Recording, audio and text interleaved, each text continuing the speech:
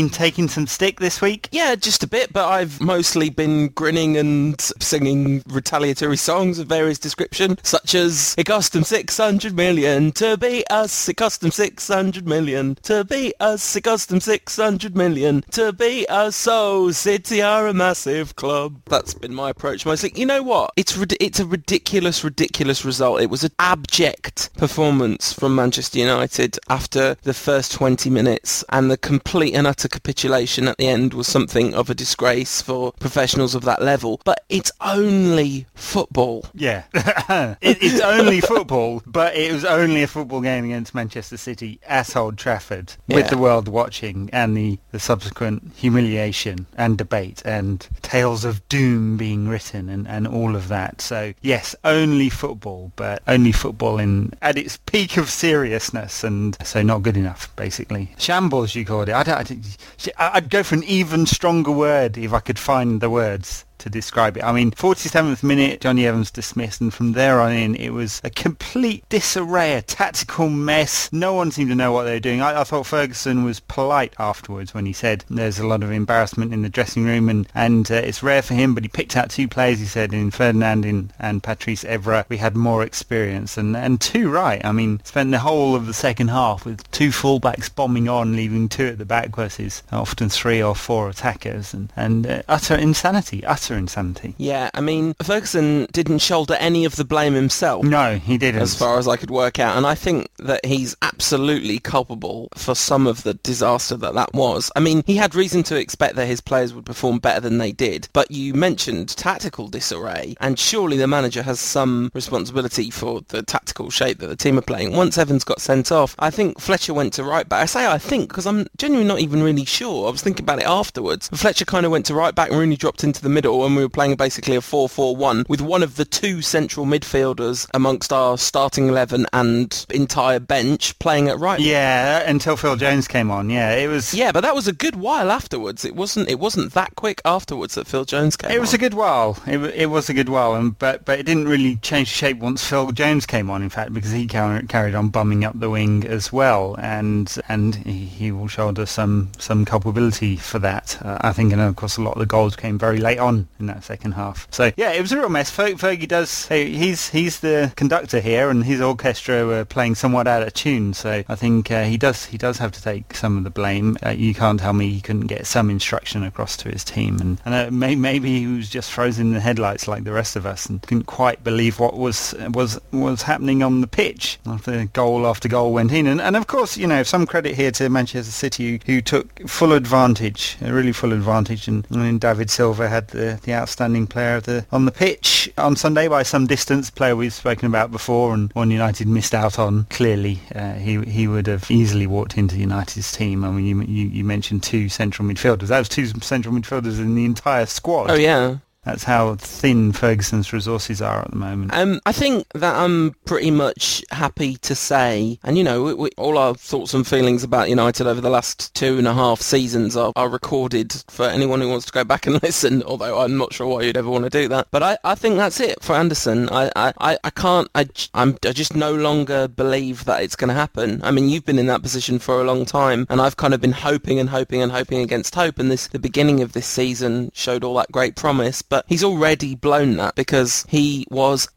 been bad a few times, but he was abysmal against City. He was, yeah, utterly abysmal. Yeah. And he's been consistently poor, particularly in big games, with a couple of exceptions. Not that many exceptions, though. And I think that's it. I just don't think he's ever going to make it now. He's been here long enough. He's been injury-free for a little while now. But this continual inconsistency, if he plays the rest of this season and is good to brilliant every time he plays, then that's fine. He can stay, but it just doesn't seem to be a particularly likely eventuality at all, does it? Well, no. I mean, history tells you it won't happen. History tells you he has a few good games and then he's either out of the side injured or not playing well and disappears from games after that. So and then it's the basics he gets wrong as well. I mean, the amount of ball he gave away was about 25%, which is pretty normal for him. But in key areas, and he was one of the more attacking midfielders, if playing alongside Fletcher in key areas, he gave away the ball more than 50% of the time. So United's play broke down a lot of the time when Anderson had the ball, as he always has done. And what more can you add to that, right? You can keep talking about the qualities he might have. Well, maybe he'd make it if he always plays as an attacking midfielder. Maybe one day he'll start scoring goals. Maybe he's too ambitious in his passing. Maybe or perhaps you should look at the burst of acceleration, his ability to go past players. He never puts it all together. Everything else is just idle speculation, because the truth is it's happened so rarely that he's actually shown he is that €30 million, £20 million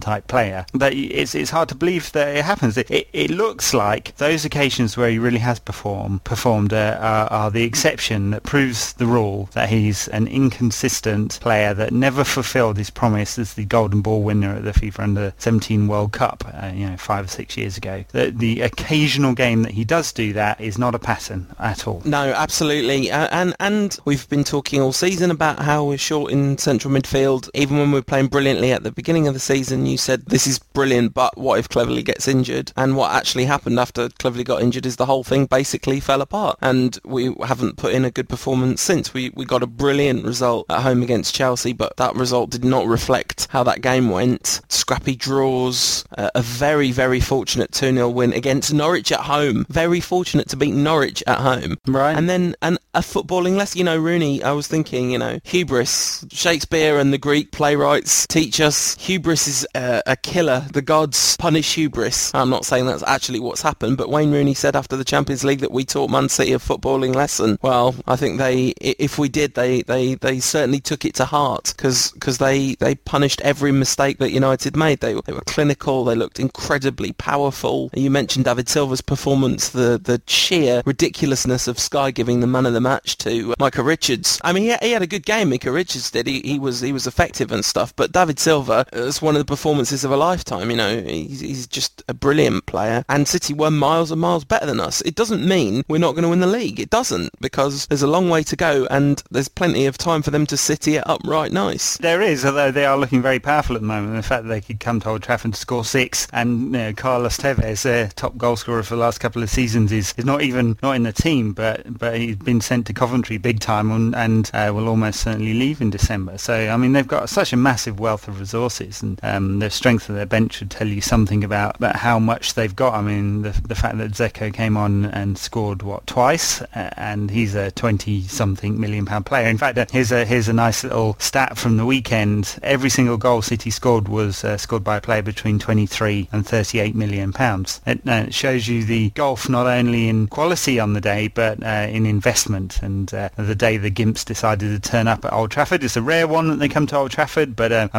truth is they were only in the country because their favourite club, the Bucks, were playing at Wembley later that day, and so it provided that nice little contrast with United having been so parsimonious over the past 6 years of Glazer ownership. Yeah, no, I mean, absolutely, and it's clear. It was clear for all to see, and this is what happens when you have a mismatch in investment on that level, and United's incredible achievements last season in particular. But, until March we barely put in a good performance last season. We won the league somehow. I mean, we did come really good at the end of the season for sure, but it was a very patchy and ordinary season, and City completely imploded. And you mentioned Tevez, and I think the absence of Tevez is a really good thing for City. It's clear that they're going to be much better off without him, because I was thinking about it, apart from Balotelli's hilarious comedy ridiculousness, they don't quite seem to be riven with those kind of players that are, a couple of seasons ago their star players were Tevez, Adebayor, Craig Bellamy, all real trouble characters, but it's not like that now. No, Mancini's made a real effort, hasn't he? I mean, Balotelli, he's obviously got faith in and believes that the craziness will not disrupt his squad. Jose Mourinho, of course, said he was unmanageable as a person, but maybe Mancini's able to do it. I mean, it was reading through the Daily Mirror's top 10 crazy Balotelli-ness was fun, and much of it is probably urban myth, but just a quick skip through that. Obviously, the fireworks recently, and the John Lewis story, and the breaking into a women's prison, throwing darts at fellow players, and all of it utter nonsense. But a fine talent and a brilliant opening goal. Yeah, I mean, absolutely. And he, I was obviously kind of gutted that we'd just conceded a goal at that point. I thought we'd probably get it back into the game, and I think probably thought we were still going to win at that point. And I definitely got a chuckle out of the "Why Always Me" t-shirt. It's quite good. I've quite enjoyed Scott from the Republic of Mancunia has taken that and run with it and produced an inordinate amount of merchandise with "Why Always Us" written on it and stuff about how much we've won. But yeah, "Why Always Me" was a funny t-shirt, and by the end of the game I could not believe that we just kept conceding and conceding and conceding, but every time they got the ball they looked like they'd score. I mean, we've talked a bit about our performance, but Rio, I can't even find the words to describe Rio and Patrice Evra, just completely notable by their absence in that game. Danny Welbeck had a pretty good game leading the line on his own in very thankless circumstances. You can't really criticise him. Can't really criticise Rooney's performance, although, people go on about wanting Rooney to play in central midfield as part of the solution to the central midfield problem, but much like saying that Jones should play there, he's not a central midfielder, Rooney isn't. No. He's such a brilliant forward. Why would you want to sacrifice him? Whenever when we were still 1 or 2-0 down and he would get the ball in our half, you think, well, that's such a shame that he's there with the ball. It's something of a myth, isn't it? And it's one that Ferguson derided back into last season and said that Rooney would never make a player of Scholes' type. And no, of course not. He's not. Just because he's got the talent doesn't mean you should deploy him there. And I think we should kill this one. It would be a waste to play Wayne Rooney there. He's going to be far better outside. And the fact that you'd consider sacrificing your best player to another position simply because United are so desperately short, it just kind of sums it up all in all, doesn't it? I mean, it's just, I have to say,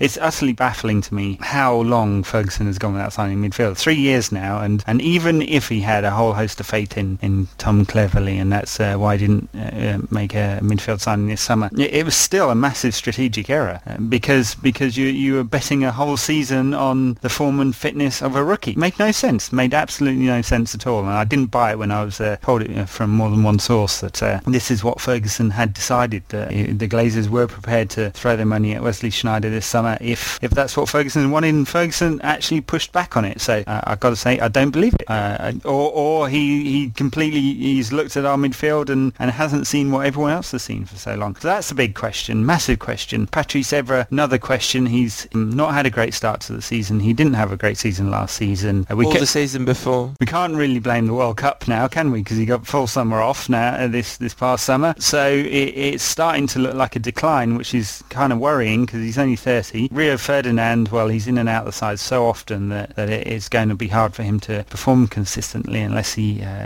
does play. And there was a fair amount of rust, I thought, in his performance. There's been a worrying amount of rust in Nemanja Vidic's performance. Of course, he didn't play against City, and that's why he didn't play, because of the red card against Ottolo Galatini and the fact that he looked about a yard behind the pace. He looked about a yard behind the pace against Aldershot for at least the first sort of half an hour or so. So there are quite a lot of worrying questions for Ferguson to answer now. Don't think it's all going to get miraculously solved now that Cleverley's back and in theory could start against Everton at the weekend. And I don't think it's going to solve all United's problems. I mean, there's still a lot of those questions there. I think I said last week on the show that just because it all fell apart when he got injured doesn't mean it's all going to get back together when he's back to fitness. It's not saying that he's not going to make a difference, because I really do think he will make a difference. But also, he had a good bit of last season out with injury. He's a very young lad. He's going to take time he's not going to play every game between now and the end of the season, and he's going to have presumably patches of 4 or 5 games in a row where he can't play, or 3 or 4. We had a question from @JohnMuzzer. This was immediately in the aftermath.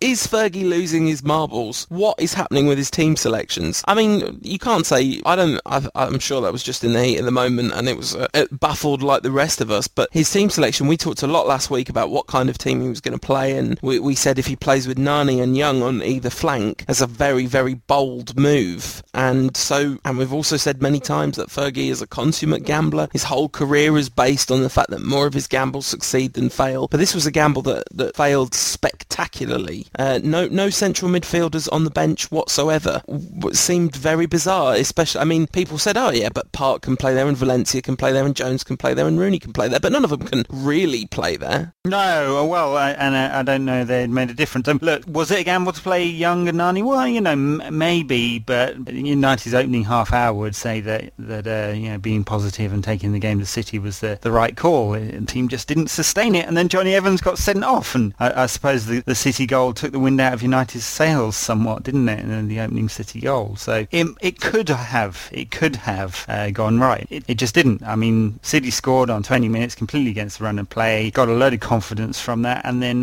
went into the half-time break leading, and Evans got sent off seconds after the restart. So United completely failed from then on in. So it could have been a very different picture. But I'd say one thing: Chelsea game, Liverpool game, City game, 3 different tactical formations. Ferguson does have to shoulder some blame for that. So there's one thing rotating all the resources. There appears to be no real game plan or pattern of game plan in mind there. I mean, do you remember the last time Barcelona didn't play 4-3-3? Because I've got to say I don't. There was one game he apparently played 3 at the back earlier this season. I didn't see it. So. Yeah, there were no defenders in those 3 either. That was just for lols. I think we can be very clear that was just for lols. The point being that there is a pattern to the style there, and an understanding of what formation Barcelona play, and players will slot into that, and they've got a much smaller squad than United. So do we know Ferguson's first choice formation? Is it 4-4-2? Is it a 4-1-1? Is it with Rooney in the hole, or is it Rooney directly up top? Is it 4-5-1 with one up top? And what kind of players do we play behind that? Are we playing holding players? We have one crafty player and one player who's going to break up. In fact, I don't think we've got a player in the squad who's a natural defensive midfielder. So you've got this weird situation where they're kind of saying, well, one will go and one will stay, and there seems to be an awful lot of imbalance there, because as the stats show us, no team has conceded as many shots at home than United. None in the Premier League. It's incredible. It's entirely down to the tactical choices that Ferguson's made and the imbalance in United's squad. We had a question from @DaleGoot saying, is the so-called midfield problem an attacking or defensive related problem? It's both. Yeah. Is it an attacking midfielder or a defensive midfielder we're missing? And there's no doubt we're missing both. We've got a lot of midfielders in our squad who work really well as one of a 3, but none of them work really well as a 3 together, and none of them work that well as a 2 together, I don't think. Although, having said that, Anderson and Cleverley were brilliant as a 2 together for 4 games at the beginning of this season. Yeah. But there's not enough to go on, but it happened. It's worth mentioning. But yeah, we you pick 2 from Cleverley, Carrick, Anderson, Fletcher. There's just not a 2 that jump out at you as a natural, effective 2. But all of Carrick, Anderson and Fletcher all can work well in a 3. Yes, that's probably true. I mean, Anderson, you can bury him in a 3 because he will be the sort of box-to-box all-round midfielder, and you get a nice balance of box-to-box and defensive players if you say play Fletcher, Anderson and Carrick. I mean, Carrick is always going to want to screen it. The belief that he'll ever genuinely develop a more expansive game is gone, right? He's past 30 now. He's just not going to do it. He's got it in his locker, but he doesn't want to do it. He's far too passive, so it's never going to happen. He does a very effective job of screening and rotating play, but when he's in there with just one other, and suddenly United looks a bit threadbare in there, and he's not going to get around enough to make up for that if you're playing against a 3, which is what United were doing. I mean, good job Carrick wasn't in there. It could have been even worse. Ferguson went for energy in Anderson and Fletcher, and even they couldn't make up the difference. I mean, an extra man in the centre of midfield there, and it told in the last sort of 20 minutes of the first half, didn't it? All of a sudden, City's midfield got on top, and by half-time, you were kind of worrying that was the pattern of the game. Yeah, I mean, Silva was absolutely pulling the strings, wasn't he? And he didn't have anyone stopping him from doing that for so much of that game. I mean, actually, I think Carrick probably would have helped. Yeah, look, I don't know what the obvious answer is to this. I mean, I could go spend some money, right? But yeah, that's it. Or Morrison and Pogba. It's too early for the 2 of them. I agree. I agree. But like, if you spend 40 million in transfer and signing on fees and blah blah blah, but a ridiculously expensive contract on a player, then you've got Pogba and Morrison 2 seasons time with no slots to play in. But I don't think that's what's going to happen, because actually there's plenty of room in the squad if you buy 1 or even 2 more midfielders. Yeah, it's nonsense. I mean, he should have freshened up the central midfield this summer. Last summer, yeah. I mean, it's Morrison and Pogba are 2 years away from regularly pushing for the spots. I mean, talented as they are, they've both got loads of development to go through yet. And if Pogba's even at the club, I mean, summer his contract runs out soon, doesn't it? And there's some talk that he'll leave in search of more game time. And so there's some talk about that. Ferguson, that whole kind of charade about, well, if we hold these boys back, where are they going to be? That's why we haven't brought in a big name. He knows that was nonsense. That was covering for the fact that he wasn't given the money. Because, well, look, here's a quick answer to that one. He could have played Pogba from the start against Aldershot on Tuesday night. He could have done. Perfect game for him to play. But instead, we had Cleverley needed an hour. Fair enough. But we had Park Ji-sung in the centre of midfield. For what reason? Yeah, because he figured that he needed game time because he, wants to keep him fresh for big games ahead. But I agree. So look, we'll sacrifice Paul Pogba's development because, there's Park Ji-sung needs some game time, but we're not prepared to sacrifice Paul Pogba's development to actually get some quality in the central midfield. That doesn't make any sense as a strategy at all. No, I think that's a fantastic argument you've just made there, Ed. And also, by the way, if we were so concerned about Pogba, we wouldn't have spent the whole summer trying desperately to buy Wesley Sneijder. Yeah, well, Inter were trying desperately to sell him. I'm not quite sure United were trying desperately to buy him. Well, trying to find a way of making a deal that worked. Yes. A cheap deal, you mean? Oh, no, yeah. Unless all that talk was just from Inter's side, I'm sure Anyway, we talked about that at the beginning of the season ad nauseum. And just because Wesley Sneijder had signed doesn't mean yesterday would have gone different. But, not yesterday. But yeah, by the way, we can't really fail to mention, as has been pointed out numerous times by our listeners on Twitter, very nice to know that people are paying attention. Ed, you predicted a 6-1 scoreline in the game against Aldershot. Shh. You got to be careful. You got to be more careful with your powers, clearly. I predicted two things this week. I predicted a clean sheet and a 6-1 scoreline. Hey, don't get much better than that. That's the kind of quality you pay for, ladies and gents. That is the kind of quality you pay for. In the heat of the moment after the game, when I thought maybe we would spend this entire period avoiding talking about the Man City game at all costs, I asked for some off-topic questions to fill the time, and I think we should scatter a few of them throughout the show. Important one to start with, at 666 Bungle asks, who will quit the Stone Roses first? Good question. Well, Brown off his head. Squire. Manny.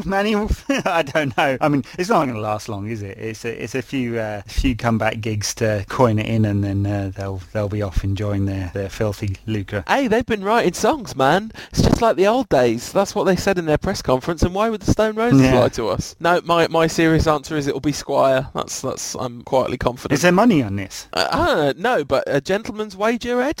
Squire, you've got Manny, I've got Squire. All right, fair enough. All right, done. Who had the shinier head, Jaap Stam or William Prunier?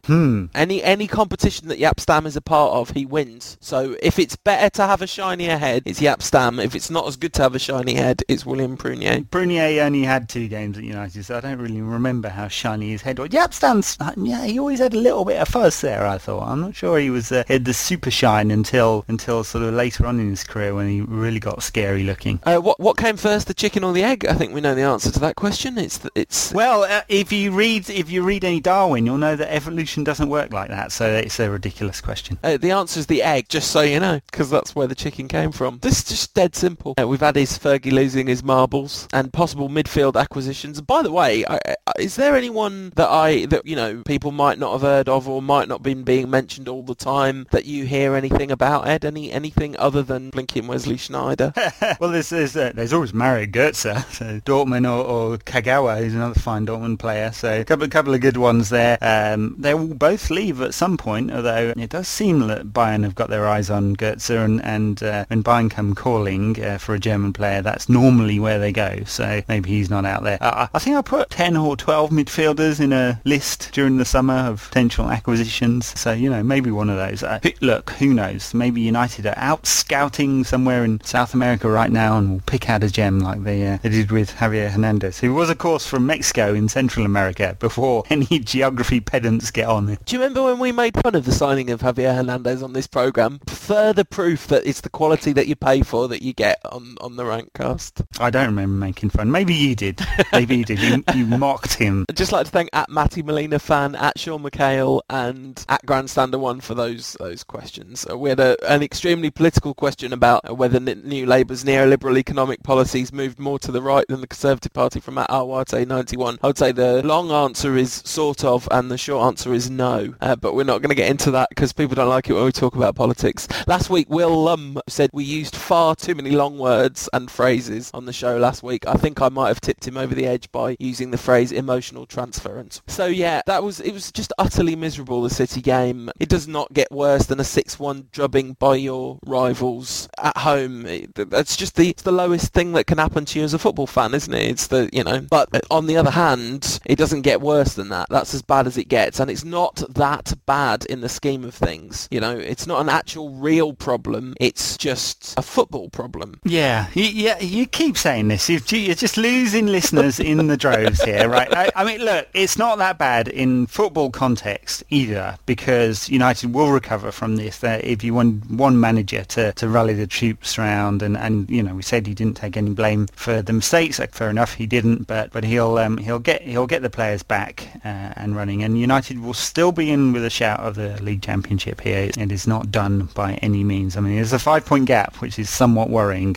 but United are going to be in there, and Ferguson will get them going again. So it's not that bad, and there was some ray of light, I thought, on Tuesday. I mean, okay, it was a much changed side that played Aldershot, we were playing 15th place in League Two, so there were 80 odd places between the two sides, but there was at least blow the cobwebs away, get the kind of doom and gloom of the last few days out the way nice and early, and get out on the pitch, score some goals, and get a win under the belt, and that's what they did. A lot of really enjoy. I just watched the last 10 minutes of that game again before we started recording, because it was being repeated on the telly. It was just brilliant to see Morrison. The two things I enjoyed most about that game were the performance of Dimitar Berbatov, who just worked like an absolute Trojan, to the complete shock of Martin Tyler and Alan Smith, who kept making hilarious jokes about how Berbatov was running around. Hilarious, wasn't it? And just like every 5 minutes having to get some kind of comment about the City game. And he even managed to get a dig in about United not selling their allocation out, which of course was untrue. And some comments about the fantastic Aldershot support. Hello, I couldn't hear them. They did a lot of "we support our local team" and part-time supporters was a good one. Both Anders Red and Scott pointing out on Twitter that there were 2,400 people at the previous Aldershot game and 7,000 at this one, so a bit rich saying part-time supporters to another club. It was weird, but then when they started supporting their team, that was all right, because fair enough, big day for them and all that. Yeah, but it was just awful analysis of Berbatov. People just don't understand Dimitar Berbatov. He goes through life being profoundly misunderstood at every turn. Must be difficult for him. Yes, and you know what will happen. He puts in a fantastic performance, and he won't even make the squad for United stripped Everton at the weekend. I mean, we talked about it last week when predicting the lineups for this game. You said Owen and Berbatov would play up front, and it might make sense. But it's just awful, Yeah, well, I mean, way too much talent. I mean, Owen has found his level there. Well, he's got a fantastic record in the Carling Cup for United. It was 7-7 or something. Awesome. He has scored those goals against Scunthorpe, Leeds, Aldershot, and the like of. Berbatov breaking 562 minutes of football without a goal, took his goal really well. Brilliant run where he nearly scored a goal, kind of fluffed his shot later on in the game. Yeah. Nicely hit free kick, although a bit central. The other highlight of the game, apart from Berbatov's performance, was the cameo from Ravel Morrison. I mean, Pogba came on and he was better than he was against Leeds, I thought, but still did look a little shaky. I thought Pogba was fine. I mean, he looks classy on the ball. He moved the ball around. He was chasing the ball a bit too much for the first sort of 10 minutes of his mini cameo. He doesn't need to do that, and he just needs to retain the shape and press when necessary, not run all over the pitch. But he hit a few nice 40-yard balls. He rotated the play, and that's what he needs to do more of that. The latter, actually, Pogba does, because he does tend to hit the glory ball. And he did have one really, really good effort on the edge of the box that he could have. You just know, in the reserves, he would have just side-footed that into the top corner, because that's what he does quite frequently, and he managed to balloon that shot well over. He looked more relaxed once Ravel came on, actually, as well, I thought. Yeah, I thought they dovetailed nicely, yeah, and obviously makes sense. Morrison kind of floating in between midfield and attack, and Pogba sat back a little bit more, although not that much. And it was nice to see Morrison. It was a year to the day, a year to the day minus a day, so almost a year to the day since he made his debut against Wolves at Old Trafford in the same competition. So it's been a long time coming, a second game, and obviously an awful lot of rather dirty water has flown under the bridge since then. A couple of court appearances, one for intimidating a witness and the other for beating up his girlfriend. No charges in either, and he'd been walking a tightrope with the courts from a previous witness intimidation problem, so he's under court order, and the club has stood by him, and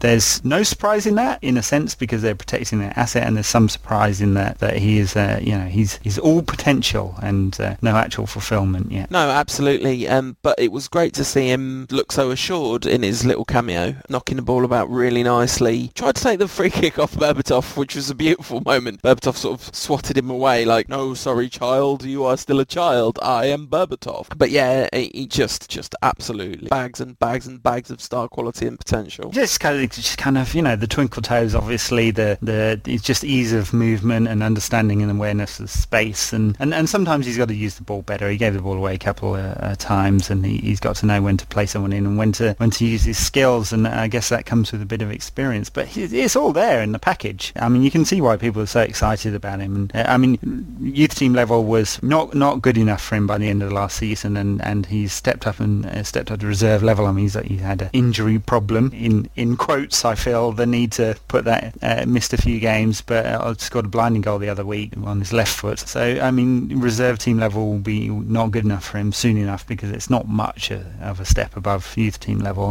and his talent demands that he gets more opportunities in the first team. His development demands that that's not going to come right now, and there's no chance Ferguson's going to throw him in at the deep end. And I think his off the field problems means there's no chance they're going to farm him out on loan either, away from prying eyes. So it may take some time for Morrison to get there, if he does at all. I was just going to ask the question about loan, because I think Pogba going out on loan is pretty much an inevitability, assuming we can keep him, and there's lots of talk linking him with Arsenal, which seems like, I don't know, if I was Pogba I wouldn't even think about leaving United, because no, it's agent talk, that one. I think they're trying to make United know that there are options for Pogba, and they need to come up with the right financial package, which they do, because there are, and he's a very talented young man, and we should be paying a good amount to keep him at the club. But if you're looking at it from his perspective, never been a better time to be a teenage wonder kid central midfielder in the United squad. That there's never been that much weakness ahead of young players really at any time that I can remember. I mean, even when the golden generation came through, he had to ship out some really good players to make room for them. Yeah, oh no, absolutely.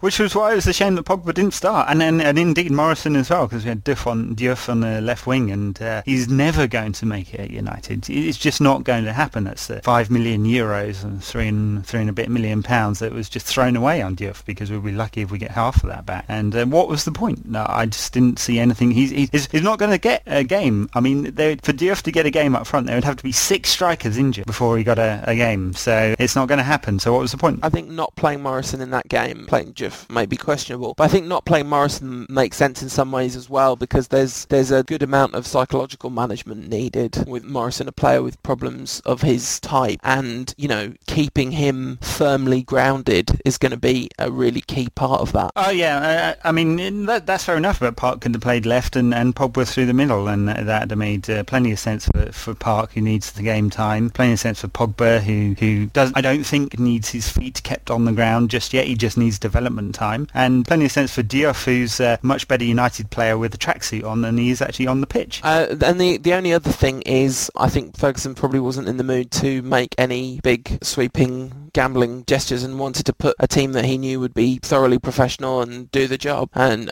yeah, that is a fair enough point, and they basically did that. Absolutely, and I kind of enjoyed that game, although it was a little. It really came to life for me when Morrison came on. That was a good moment to see how he kind of shone pretty brightly, I thought, in that cameo. Not quite Cristiano Ronaldo's debut against Bolton, but still a bit of a light at the end of the game. And Berbatov, just fantastic to see him in the side. But I don't know when he's going to get a game in the Premier League, because you say that 6 players have to be injured for Diouf to play, 3 players have to be injured for Berbatov to play, or at least 2 of them. At least 3. I mean, Owen scored, and Ferguson went on record again praising Owen. He didn't have any praise for Berbatov. It makes you wonder what's gone on there. It's a weird one, isn't it? It really is a weird one, and I guess he must be off in January, because we've got a 1-year option to extend his contract in the summer, right? Why would we be doing that? It doesn't, he must be on pretty phenomenal wages, I would have thought, given his transfer fee. Well, the option ensures that United do get a transfer fee. If they don't take up the option, he can start talking to other clubs. So I don't know exactly how the contract is phrased, but by January he'll be 6 months before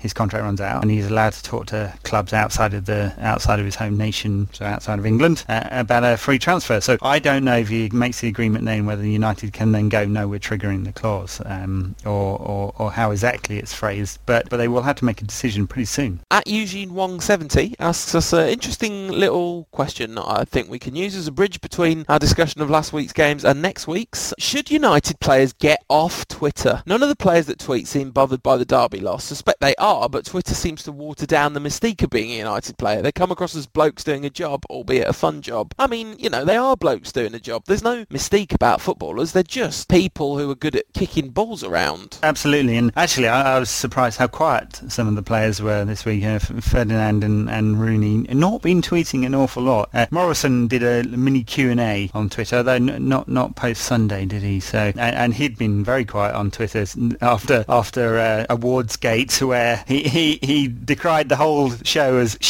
and then again, so and took quite a lot of abuse. He hadn't been on Twitter for a while, but he turned up again and answered some reader questions, which was nice of him. Yeah, I mean it's interesting what it does to players and what it does to their kind of their public perception. I mean Rio's a really interesting case because he gets so much stick from United fans just for his personality. I mean you do it a little bit, and I see it a lot from Twitter. Just that general kind of oh, stupid Rio, he's more bothered about his this and that than his football. I've never really thought that seemed fair, because none of that ever really seemed to me to interfere with his football. I mean, Annie Eves, the journalist, tweets a lot about United. She was saying, she thought it was pretty disgraceful that Rio was saying, this is a week before the game, or 3 days before the game, that he was excited about going to the NFL after the match. And of course he didn't go, because if there's one thing Rio understands a little bit about, it's PR. And that wouldn't have done, obviously, and maybe the boss said, by the way, if you get on that helicopter, you're never playing for United again.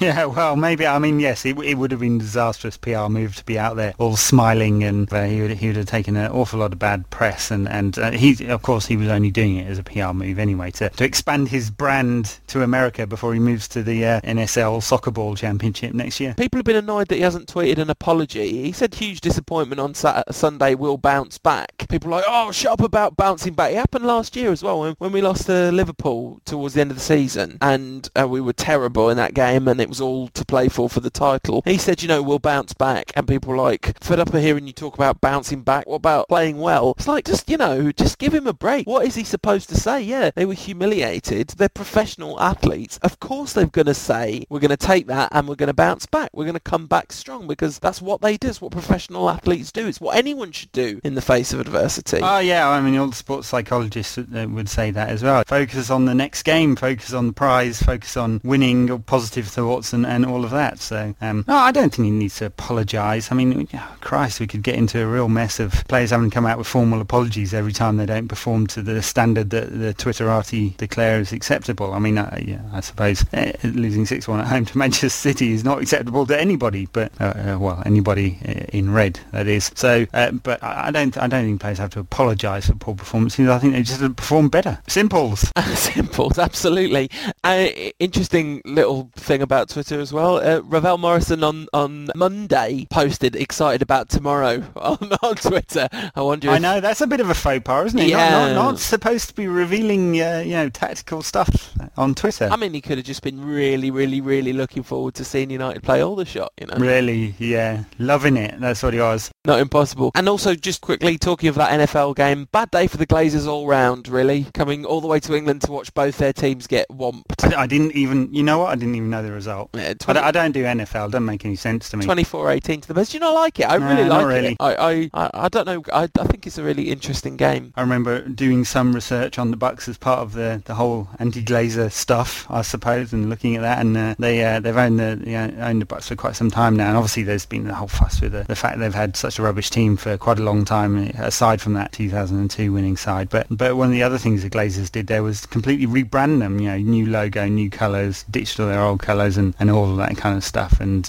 blackmailed the local council into building a new stadium, and there was a lot of fear that kind of thing would happen at United. It didn't quite happen. They've just starved us of money instead, which was nice of them. Yeah, no, that's really the only thing that the Glazers have done wrong as owners of Manchester United, is massively ruin the club's financial position. And stop talking to the fans and treat us with complete disdain. Yeah, but that's, yeah, sure. But they were never going to do anything other than that, were they? No. You can't say they've mismanaged the club, in a part. This is stupid apart from what all I mean by that is from the viaducts and the roads and Me and that bearded genius got into a conversation on Twitter the other day about things that are good about Liverpool. It happened by accident. But it turned into, apart from the Beatles, blah blah blah. What have Liverpool ever done for us? Yeah. But all I mean is the Glazers haven't ruined the brand. No, it's all. I would think actually this is a bit of a segue into some financials. I know the listeners of the podcast love it when I bang on about financials for an hour, so I'll not do that. But interesting to see that United struck a deal with a mobile company called Zong. Funnily enough, that piece, United signed Zong, shot to the top of the News Now reader charts, and it was not a new Chinese striker. The mobile company and some exclusive rights deal in Pakistan, I think it is. But I suspect we're going to get a whole raft of deals announced in the lead up to the IPO, especially Asian-flavoured ones. I'm sure they can do that because they'll want to make it as exciting as possible for the potential Singaporean investors. There you go. That's my tuppence worth on financials for the week. That was pretty brief. Right, what's the starting 11 going to be against Everton? Good question, isn't it? Well, I wonder, do you think Rio's forgiven? Do you think he's forgiven for the Sunday's game? You'd be tempted to say it would be De Gea, Smalling, Vidic, Ferdinand, Evra. Obviously, Ferdinand and Evra didn't play against Aldershot, so De Gea was rested too, ditto Smalling and Vidic got a full game in, so you'd kind of say that. But there's another thing. Johnny Evans will be back. He's only got the one-match ban, but you wonder whether they'll be forgiven for that. So there's just a little temptation that maybe Smalling or Jones will start alongside Vidic at the back. Yeah, I think that's what's going to happen. It would be almost a passing of the guard if it did happen, because Rio would be fit, and no doubts about injury, and no big game the weekend, because he won't play against Ottolol Galati for sure. So it would feel like a significant moment if Jones or Smalling came in for Rio at Everton. But there's quite an argument to say one of them should do. Probably Smalling in the centre and Jones at right back. There's quite an argument to say that. Midfield's a real difficult one because, you'd kind of say that Nani and Young will play, but Valencia needs some games. He had a half a decent game against Aldershot and obviously scored a fine goal, and Ferguson said afterwards that he needs some game time, so they might rotate there. Central midfield, I have no idea. Is Carrick fit? I don't know. Anderson and Fletcher, can they be forgiven for the performance against City when they're so obliterated? Does Cleverley get some time? He's only had the 60 minutes, so you'd say it'd be unlikely for him to start. No, I don't agree with that at all. I thought the second that Cleverley came off after 60 minutes against Aldershot, I thought that's starting lineup against Everton. You think so? He's not. The problem is he's had 6 weeks out, and that's it. That was his first, he hasn't had any reserve football, so it's not as if he's coming from a reserve game to 60 minutes to 90 minutes. That's 60 minutes, his first 60 minutes in 6 weeks. So it'd be interesting. A little bit of a gamble if Ferguson did it, but it would be. We'll see what the reaction is. I suppose there's 4 days. And I suspect he wouldn't play him in both the Everton and Galati games. They tend to ease him back in. So if he doesn't start against Everton, he'll be on the bench and he'll start against Galati in midweek. I'll definitely give you a gentleman's wager on that one. I think that Cleverley will start that game against Everton. That's belief at the moment. All right. Well, there you go. Gentleman's wager on that one. And up front, Rooney and Welbeck or Rooney and Hernandez. Take your pick there. But or maybe not. Of course, Rooney was dropped for this fixture last year. We'll see. It would. After dropping Rooney for the Liverpool game, would they drop him again? In a fixture that's so important that United don't lose. Nah. Yeah. I don't. And there's also, there's no particular stuff floating around about him as there was before the Liverpool game directly. Start looking at United's record over the last few games, and it just starts looking not very good as well. So obviously the loss, and then a whole bunch of draws in there, and just this win against Aldershot and the one over Norwich in the last 6-7 games. So since the Chelsea game, and we didn't, as I said earlier, we didn't play well in the Chelsea game. And the last good performance against someone that wasn't Leeds or Aldershot was against Bolton on the day you got married. Yeah, and then there's Everton, who mean, traditionally you say, oh, tough game at Goodison Park, but they've not been very good this season, and they're really threadbare as a squad. They went away to Fulham and won, but in reality Zamora lived up to his song. You know, if the ball hits your head and you're sat in row Z, that's Zamora. Missed from about a yard out, well, maybe a bit further than that, in the last minute to equalise for Fulham against Everton, and then Everton went and scored twice in injury time. Everton currently sitting 13th in the table, played one less games than the team around them. If they win their game in hand, which I don't think is the game against us, if they had won their game in hand, they would be right up there above Arsenal in 7th. So it's not exactly been a disastrous start to the season by Everton standards. But and they have Louis Saha fit, scored against Fulham. He's a fine striker when he's actually fit, and on the rare occasion, and he'll be a danger. Royston Drenthe scored a fantastic goal at the weekend as well. So they've got some dangerous players still, and obviously a couple that United have been reportedly interested in. Rodwell, again, he scored. He's had a difficult 18 months, Rodwell, since all the speculation about him, I think. Not quite fulfilled that potential yet. And Ross Barkley, who does look fine. I mean, admittedly, I've really only seen him in highlights, and he looks like a player mature beyond his years, and one that will not be staying at Everton in the long term. Once a blue, always a blue. That's what they say about Everton youngsters, isn't it? It is. Talking of once a, always a, John Terry's been in the news again. A lot of racism stuff in football lately. It's all very upsetting, isn't it? It is. His excuse was that Anton Ferdinand came up to him and said, "Did you just call me a black c-?" And Terry said, "No, I didn't call you a black c***, you fucking head." And not quite shown by the TV coverage there, which the first part of that sentence, "No, I didn't call you a black c**", is cut off by Ashley Cole's head. So it's lip readers will tell you he just said, "You black cunt." Not nice at all. And the fact that Ferdinand hasn't come out to support this thesis of events tells you that perhaps he doesn't quite believe this thesis of events, and maybe Terry isn't quite telling the truth either. No, it's an ugly situation one way or another, that's for sure. I don't know if Ed's just beeped those words or whatever, but I got them right in my ears and I feel slightly sick now, as one normally does when exposed to John Terry in one form or another. So you think that he'll play Nani and Young? I mean, I think Valencia's a good shout to get some game time, although there's the game against Galati, so there's plenty of chance to play players that don't get a game against Everton. He's really just got to pick the team he thinks is going to do the most effective job. But loads and loads and loads of questions about all the questions. That 6-1, it is only one game and whatever, but it definitely raises really serious questions, and it's how you handle the aftermath of such a shock, because United's players are not used to that kind of thing. Ferguson said obviously he doesn't remember ever losing 6-1 in his career, even as a player. It's a huge shock, and then they will all be shell-shocked, and they'll have a lot to prove, and it's not easy having a lot to prove, because sometimes you try too hard, sometimes you lose confidence in your own abilities and all that kind of stuff. So it is a pretty massive game, I'd say, against Everton. And it is. It's huge because what was a disastrous result becomes a crisis if United lose it at Goodison Park. So a draw would be acceptable. It wouldn't look very good, especially if City go win and there's a 7-point gap, but it would be acceptable. But the only way to really get over this really quickly is to go to Everton and put in a fine performance, win comfortably, and then we can all forget the City game and move on. I mean, it's not impossible, of course, that'll happen. Fingers crossed, that would be lovely. And then we take on Galati at home in midweek, and if we don't win that game, then there really is a crisis of and there'll be a massive change around in resources for possibly 11 changes. Who knows? I mean, I guess Lindegaard will come back into goal, and whoever doesn't play against Everton will play against Galati. I mean, they are a weak side, and I think United can make a lot of changes and win at home. Worth mentioning about the Aldershot game, Ben Amos, decent performance, took a save very well right at the end of the game after having not a lot to do all game, which we all know is not easy for a goalkeeper. So well done, kept a clean sheet. It's a difficult one for him because he really does need to go on loan. I know they want to keep 3 goalkeepers, and they do kind of have. Cusac's still at the club, right?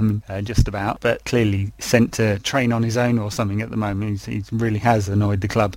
So they do want to keep 3 goalkeepers, but Amos can hardly develop if he doesn't play very often, and the odd Carling Cup game, and it isn't really going to cut it for him. Okay, so he's only what is he? 18, 19? He's not much younger than David De Gea, so that would set the alarm bells ringing if I was Amos that I might not be getting a chance in the United side for quite some time, and this he can really force his way into the side, and he's only going to do that if he gets an opportunity at a higher level than playing Aldershot away in the Carling Cup, and he's only going to get that opportunity if he goes on loan somewhere decent. I mean, I just don't see Amos at the club in the long term. I mean, not because of any lack of talent, but just because of the current situation. I still am of the belief that De Gea is going to be talked about as one of the great goalkeepers of all time if he manages to stay injury-free and fulfil his potential, and Lindegaard is a brilliant guy to have around as your second keeper because, especially if Fergie gives him plenty of games as he has been doing so far. We'll all to find out. I mean, look, Lindegaard, I think we've said this a few times. Lindegaard has got plenty of qualities, and I think he'll probably play near enough a third of United's games this season. He'll get quite a lot of games in the Cups. Maybe not that much, but De Gea's settled down. I couldn't really blame him for the 6 goals. I mean, maybe the slightly weak hands for Zeko's shot. Maybe you want to be ultra critical there, but the rest of them, no. So no blame attached, and I think there's far more culprits for that performance than De Gea. I'm sure he'll play against Everton. Probably won't play against Galati. So predictions? I'm going to predict 2 wins. I'm going to predict that we're going to beat Everton 2-1 with some Man United business in the last minute, and then I think we're going to beat Galati maybe even 4-0. All right. Well, after my super accurate predictions of the past week, clean sheet 6-1. Just saying, the crystal ball has come out, and I think we're going to go to Everton and draw 1-1, and I think we'll beat Galati 3-0. So get your money on us getting beat 3-0 by Everton and drawing 1-1 with Galati. All right. All right, so we'll be back next week, kids.